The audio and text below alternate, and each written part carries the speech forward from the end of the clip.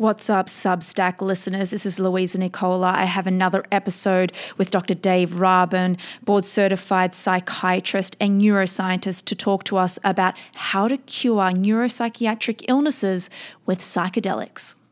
If you want to listen to the full episode, be sure to click the link below so you can go through on the Neuro Experience podcast and listen to the full breakdown of my conversation with Dr. Dave Rabin. Before we move further, I'd like to do some groundwork and go over some housekeeping in terms of definitions of some things that we're going to be talking about today. First of all, psychedelic drugs have been used throughout history by different cultures as a means of altering consciousness. These substances are powerful tools for understanding the neurobiology of consciousness.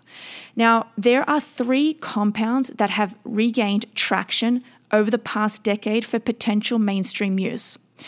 We're going to be talking about psilocybin, MDMA, and LSD.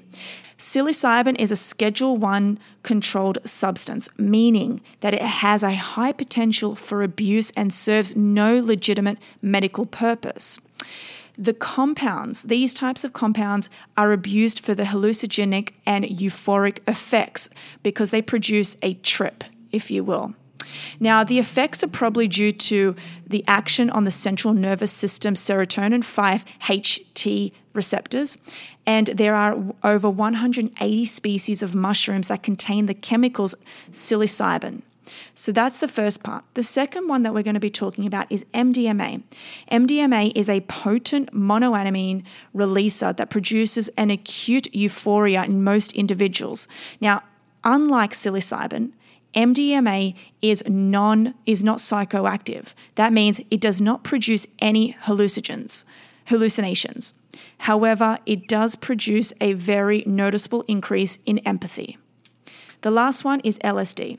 It's a classic serotonergic hallucinogen that acutely induces marked alterations of waking consciousness. The effects of LSD are unpredictable and depend on the amount taken, the person's personality, mood, and expectation, and the situation in which the drug is used is altered. So now that we've gotten the housekeeping out of the way, without further delay, let's get into the episode.